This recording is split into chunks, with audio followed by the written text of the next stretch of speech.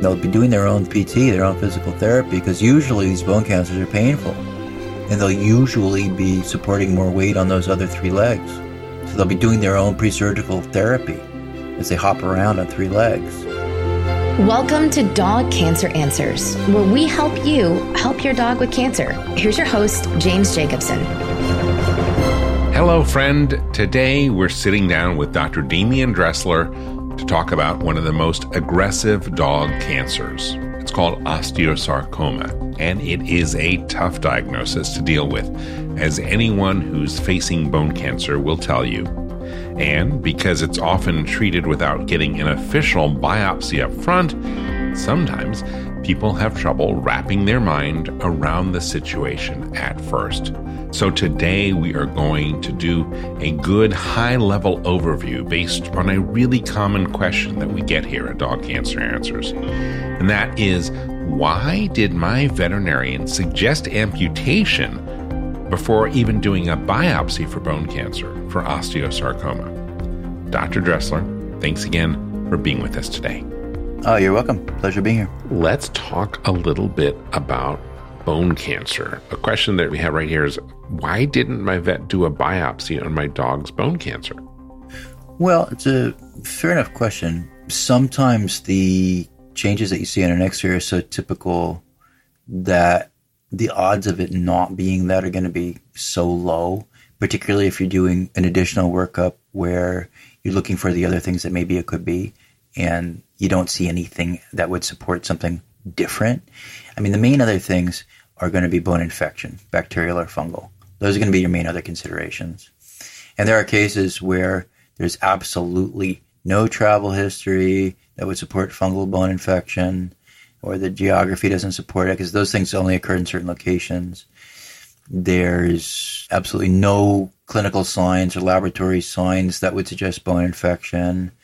The X-ray appearance is so typically classic that you can make your diagnosis with about a 99% certainty that that is the case. Now, you've also got other circumstances where maybe you want to take a bone biopsy, so why don't you just do that across the board? Well, because you're putting a big needle in a weak bone. And if you do that, and that bone is already prone to pathological fracture, you just made a big hole in it with your biopsy needle, which is, yes, what you have to do to get your specimen. It's possible the vet was also concerned about your dog breaking its leg after the procedure. And sometimes they'll break their leg anyway because they've got a tumor in there and the leg is already weak. So there are some cases where appropriate clinical judgment would be, don't break the dog's leg. Is amputation the only solution for bone cancer for osteosarcoma? Well, the word solution I have a problem with, because we're talking about malignant cancer, and we're talking about the time when you've got the cancer diagnosis with osteosarcoma. About 98, 96% of those have already spread elsewhere in the body. That means that you take the leg off and there's cancer cells elsewhere in the body, whether or not you can see them on an X-ray or using other tools. So I'm not quite sure what the solution word is actually referring to, because it seems to be based on an incorrect assumption that by amputating the leg, the cancer is going to be gone. And the majority of the time, that's simply false. So I'm not sure if I'm actually answering that question. But I think what this question is asking is, like, if I have osteosarcoma, do I have to do amputation? Is that really the only thing? Or, and then they use the word solution, but is that the best and only course? No. These are all guardianship decisions. Like, there's guardians out there who, with a diagnosis like that, would be, well, I'm not going to move forward because the survival metrics on this are not what I want for my dog. Or there's going to be also cases where you've got, a 16-year-old, 18-year-old dog or something, and maybe you don't want to put him through that. Yeah. These are all correct treatment decisions. It's not like amputation is a correct or an incorrect treatment decision. It's just a way of reducing cancer cell burden in the body so that the dog doesn't break its leg after a while. What happens with these tumors is they're fairly resistant to chemotherapy, by the way, more or less. I mean, certainly from what most people would expect. You look at the best possible outcomes on these guys and the median survival time with the fanciest chemos and everything. And, well, if you don't consider immunotherapy and other aspects of comprehensive cancer care, but if you're looking at conventional care, 9-10 months or something is median survival time with these cancers. That's after surgery. Right, and chemo, by the way. Right, so the chemo isn't that effective even after the surgery. Well, again, it depends on what your definition of effective is. If you're talking to an oncologist, they'll be like, oh, yeah, that's effective. For me personally, I don't think it's very effective. And just remind our listeners why an oncologist would say it is, because they have a different perspective on effective. Well, because the first thing is you got to realize is that dog lives are compacted compared to human lives, right? So everything is shrunk. So if your average human lives, say in this country, something like 75, 78 years, give or take, and then your average, say, medium-sized dog lives 12 years, give or take, well, then an increase in their survival time of a year for a 12-year-old dog, that's 8% of their life. And, that translates into a pretty good chunk of time for a human being, 8% of your life, right? Mm-hmm. The second thing to understand is that oncologists deal with cancer all the time. So if you've got a multi-year remission for a cancer, that's like an astonishing success for them because of the fact that the tools that we have available are, I think, underwhelming relative to what most guardians would prefer for dealing with their pet sickness. And you look at the most treatable cancers using standard chemotherapy agents, 12 to 14 months median survival time on those guys. If you take 50 dogs that are all treated with it, half of those dogs are going to be gone between 12 and 14 months of age with the most chemosensitive cancer. So that's not like that astonishingly positive, I think, when you look at it from the perspective of your average guardian. Like they're kind of like, well, that's not very much time. And yeah, well, that's a valid position, I think. And so that was kind of one of the reasons why I went off and did the research and wrote the book and expanded my personal repertoires because cancer was always like so awful. And then I'm supposed to be the guy who's supposed to be providing some solution for it. My solutions were awful based on most people's expectations. Well, can't you do something better? It's like, well, no, sorry. Mm-hmm. This just sucks. And that's the type of thing that creates a lot of, mental, emotional, spiritual toxicity over time for somebody like me, at least. So tried to come up with some things that could be better, maybe, to soften that blow for people, for myself too. But anyway, so back to the question about the osteosarcoma. So it's difficult to make those things completely go away without removing the limb. You can buy time, you can slow it down. We talk about in the book, apocaps and canine immunity and low doses of oral neoplacine and mirtazapine and pomidronate or zoledronate, radiation, and surgeries in the mix. And the reason why there's a whole litany of these things and a whole menu is because there's not one of these things that's the reliable cure for cancer, or unfortunately still, even in modern day medicine, we don't have a 100% across the board reliable way of making a cancer stop growing even. So if you're in a circumstance where you don't have access to some of these tools, or if the tools are simply not working, well, amputation is something that you should be considering, I think, as an option. It doesn't mean you have to do it. A lot of people are afraid of amputation, though, because they think of it in people, and a person amputee is in a lot worse shape than a dog amputee, by the way. Because a dog amputee still has 3 good legs. They can hop around reasonably good. Which brings up another point, is that if you're going to get the amputation, you better make sure that dog can support weight properly on the other 3 limbs. Which usually they will be doing. They'll be doing their own PT, their own physical therapy, because usually these bone cancers are painful. And they'll usually be supporting more weight on those other 3 legs. So they'll be doing their own pre-surgical therapy as they hop around on 3 legs. Right. And some of these tripods can do really well. Oh, yeah. We have another episode that we'll put a link to with Jim and Renee from Tripods, who have a great book about their dog and how well those tripods can live, the quality of life they can have. Yeah. And the dogs are happy too. Now, if you've got a dog that's got an osteosarcoma and that dog is a down dog, meaning not getting up and moving around and hopping around on 3 legs well, that's something to pay attention to. Be careful. Because what you do not want to do is put the dog through an amputation and have it not get up.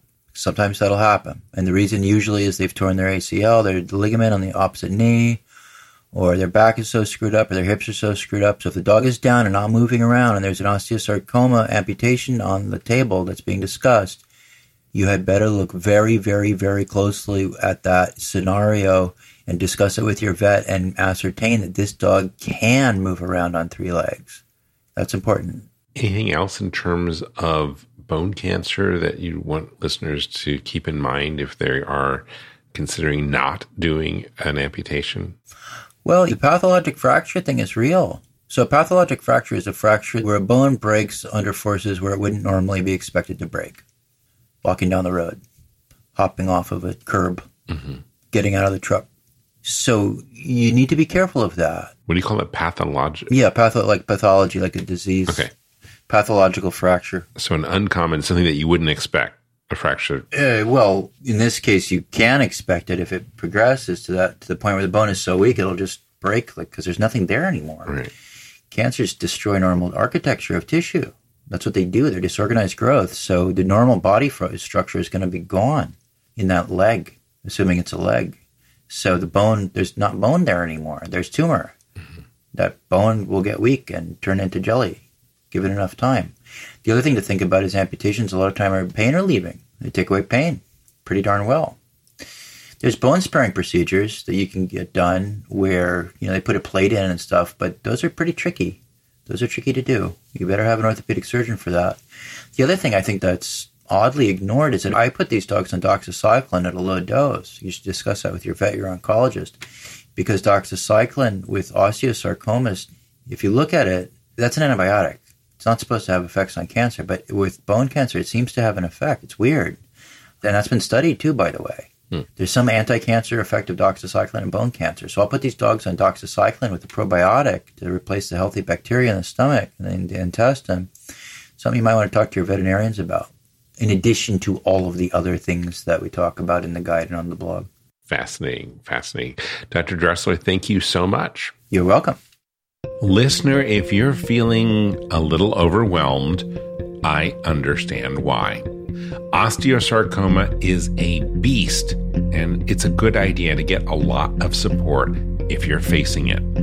Some tips on how to do that in a moment, right after we get back from this short break.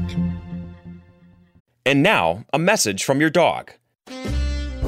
Every day with you is like a day at the beach. And I want as many beach days as possible. I want to run and sniff and find a good stick to carry. I want to roll in the grass and warm my belly in the sun. I want to walk with you, run with you, sleep with you, eat with you. And when I eat with you, I want Everpup. The green, grassy beef liver spiked smell wakes my senses. You may not realize this, but it tastes like homemade gravy, especially when you wet it.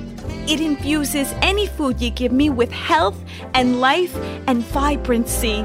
I can feel it. Everpup traveling to every cell in my body, nourishing each one. Does it roll back time? Of course not. Not really. But it helps me feel like I'm on top of the world. I'm so glad you're giving it to me every day. Because every day I'm so glad to be with you.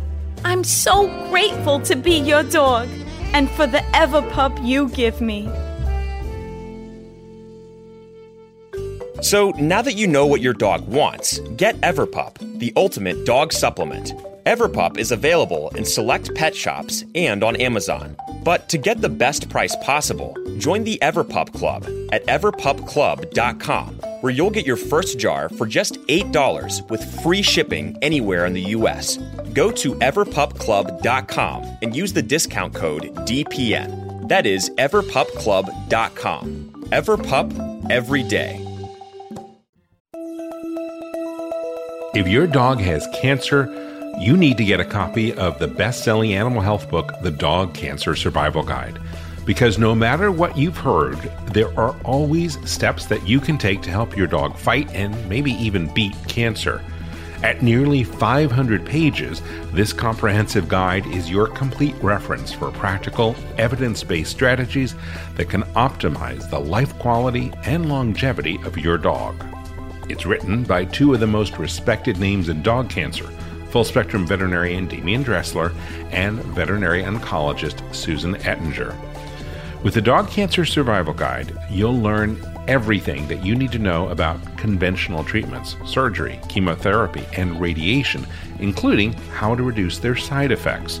You'll also discover the most effective non-conventional options, including nutraceuticals and supplements and diet, as well as mind-body medicine. What I love most about this book, which I've used with my own dog Kanga when she was diagnosed with cancer, is how to analyze the options and develop a specific plan for your own dog based on your dog's type of cancer and your dog's age, your financial budget, as well as your personality. You can get the Dog Cancer Survival Guide wherever books are sold, but if you get it direct from the publisher, you will save 10% when you use the offer code, especially for listeners of this podcast. Just go to dogcancerbook.com, and when you check out, use the promo code PODCAST, and you will save 10%. The website again, dogcancerbook.com, and use the promo code PODCAST to save 10%. I want to let you know about an important newsletter. It's called Dog Cancer News. Now, with a name like that, it is not for everyone. But if your dog has cancer, you will want to subscribe. That's because every issue features articles that will be helpful, such as low-carb dog cancer diet recipes, new clinical trials, financial resources to help pay for cancer care, information on supplements, and lots of other helpful info that your veterinarian may not know or have the time to share with you. Also, when you subscribe to Dog Cancer News, you will get a weekly update on the topics covered on this podcast, along with links and resources. So how much does Dog Cancer News cost? Well, today, you can subscribe for free. It's our gift. For a limited time, you can get a full year's subscription for free, no strings attached. Just go to this website to sign up for the newsletter now, dogcancernews.com. It takes less than 10 seconds to subscribe, and it is totally free. Do it now at dogcancernews.com. This episode is brought to you by Shopify. Whether you're selling a little or a lot, Shopify helps you do your thing, however you cha-ching. From the launch your online shop stage, all the way to the we just hit 1 million orders stage. No matter what stage you're in, Shopify's there to help you grow. Sign up for a $1 per month trial period at shopify.com/special offer, all lowercase. That's shopify.com/special offer.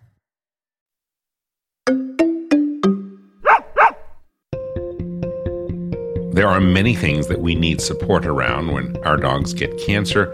We need help making decisions about treatments, big treatments like amputation, but also seemingly smaller decisions like what to feed or whether to ask for a second opinion. We sometimes just need someone to listen with a sympathetic ear, and that is what Dog Cancer Support is for. It's our private Facebook group, which you join by going to Facebook and searching for Dog Cancer Support, or use the link to dogcancersupport.com in the show notes for this episode. Dog Cancer Support is a safe, loving community that is extremely helpful for people new to canine cancer, as well as those who have dealt with it before.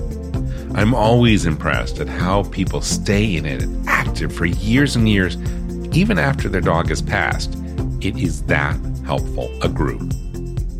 You can find the link in the show notes for this episode, which are in the podcast app that you're listening to me on right now. You can go also to our website at dogcanceranswers.com.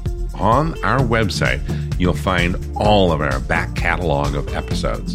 You'll also be able to get easy links to find us on YouTube or on Spotify or in Apple Podcasts or any of the other apps.